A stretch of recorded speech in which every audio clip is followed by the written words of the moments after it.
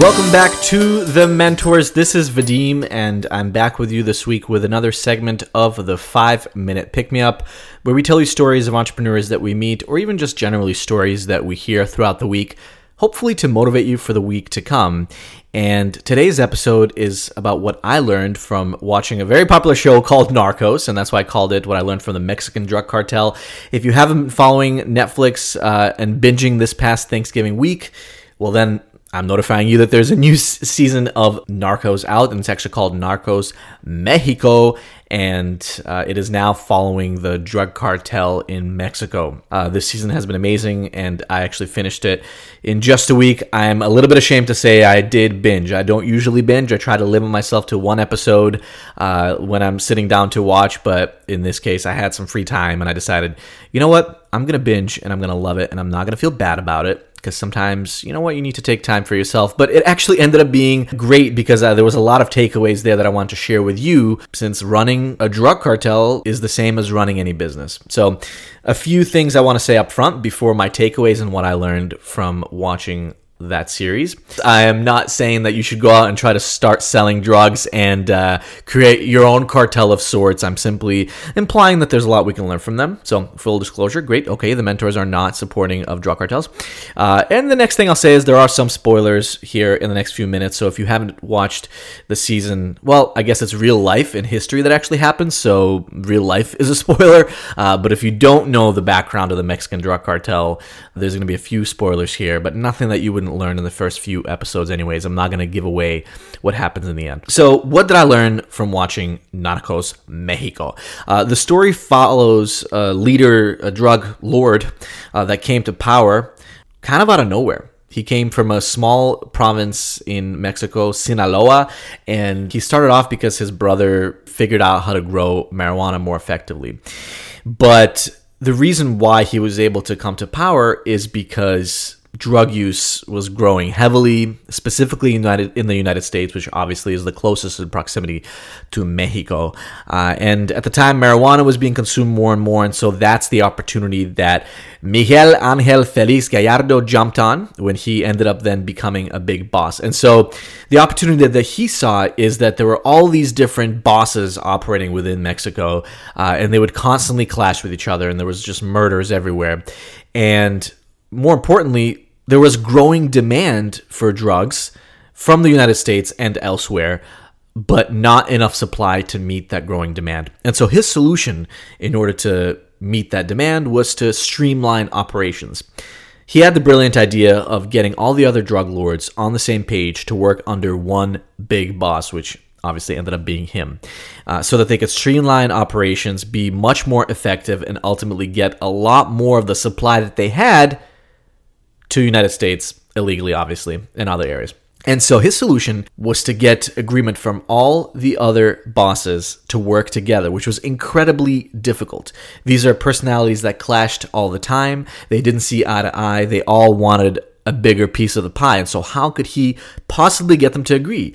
Well, he was incredibly intelligent, and he actually used to be a police officer beforehand. So he used some of his skills there in dealing with people and realizing that you just need to figure out what motivates people. And that's probably the biggest takeaway for me from watching the show is running that business and running a drug cartel is all about understanding what motivates other people. And so what he did is he researched every single drug boss in Mexico. He clearly had some knowledge. He asked other people around about them, found out what their motivations are, and figured out how can I motivate them when I do meet with them. And he realized there were two main types of personalities for these bosses. One were people that just wanted to get wined and dined and wanted to get their asses kissed, ultimately, and people that wanted to feel important. And that is the case, by the way, in many businesses nowadays, and how a lot of businesses run, right? You take out your big banks, take out clients, agencies take out clients to football games, to bars, what have you, in order to show them a good time and hopefully retain them as a customer. Well, this was the same thing. Some of the bosses just wanted to be showed a good time and showed respect. And so when he came there, he not only talked about all the money they could make together by streamlining operations, but he talked about how amazing they were as bosses, and he pushed on their ego and just threw a huge party for them. Other bosses were much more methodical. They were true business people, and they cared about the numbers. So he knew that ahead of time. So before he came to those meetings, he would do a ton of research. He had all the information prepared and all the documents prepared to discuss how their property specifically could profit a lot more than they were doing now. And he essentially showed them P&L statements proving that if they worked all together instead of against each other, they would be able to triple, quadruple, what have you, their money. So if he figured out all the various people's motivations, met with them, and ultimately succeeded in getting them to work under one umbrella together. Now, of course, there were other things that followed. They got into not just marijuana, but cocaine, and there was a lot of fallout from there. So I urge you to watch Narcos Mexico to get the deets on that. But we can learn a lot from the business people that are drug cartel leaders. And in this case is figuring out what motivates other people, right? The demand was there. The customers were motivated by the drugs. But now what would motivate the people that would get the supply to them? When you're starting your own business, it's easier, right? You need to figure out what motivates the customer and maybe your business partner. But as you're growing, you need to keep in mind what motivations are and what to push on for every single stakeholder to get them engaged and to make them feel compelled to continue working with you and helping your business and creation stay alive and grow. And so as you grow, that means understanding how to build the right culture and motivate your employees, how to motivate your partners within the business, but also outside business partners, what motivations investors have and how to drive the conversation to them to make them see the opportunity ahead of them. And even though you're running one business and you're thinking about the value that you're building for the world, as you work with all these different stakeholders, keep in mind that every single person has different motivations and do the work to understand what those motivations are. How do you do that work? Well, you need to talk to people. You need to ask questions. You don't necessarily have to ask directly what motivates you, but learn what their goals are in life. Learn about their background, what their story is up until now. If they're an investor, what kind of companies have they invested in and what kind of opportunities are they looking for? Learn the history. Take the time to talk to people, to meet with them consistently, to really understand what drives them.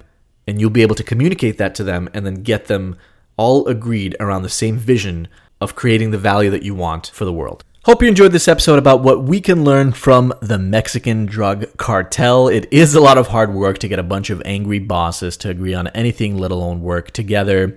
And Miguel Ángel Félix Gallardo also worked very closely with the government and the police force and other defense forces to actually be able to bring drugs to the U.S. So thank you, Miguel Ángel. Yeah, he ended up in prison. So yeah, don't follow his lead, but do take what you can from this episode, and hopefully you can apply this to the interactions that you have at work this week or in your business.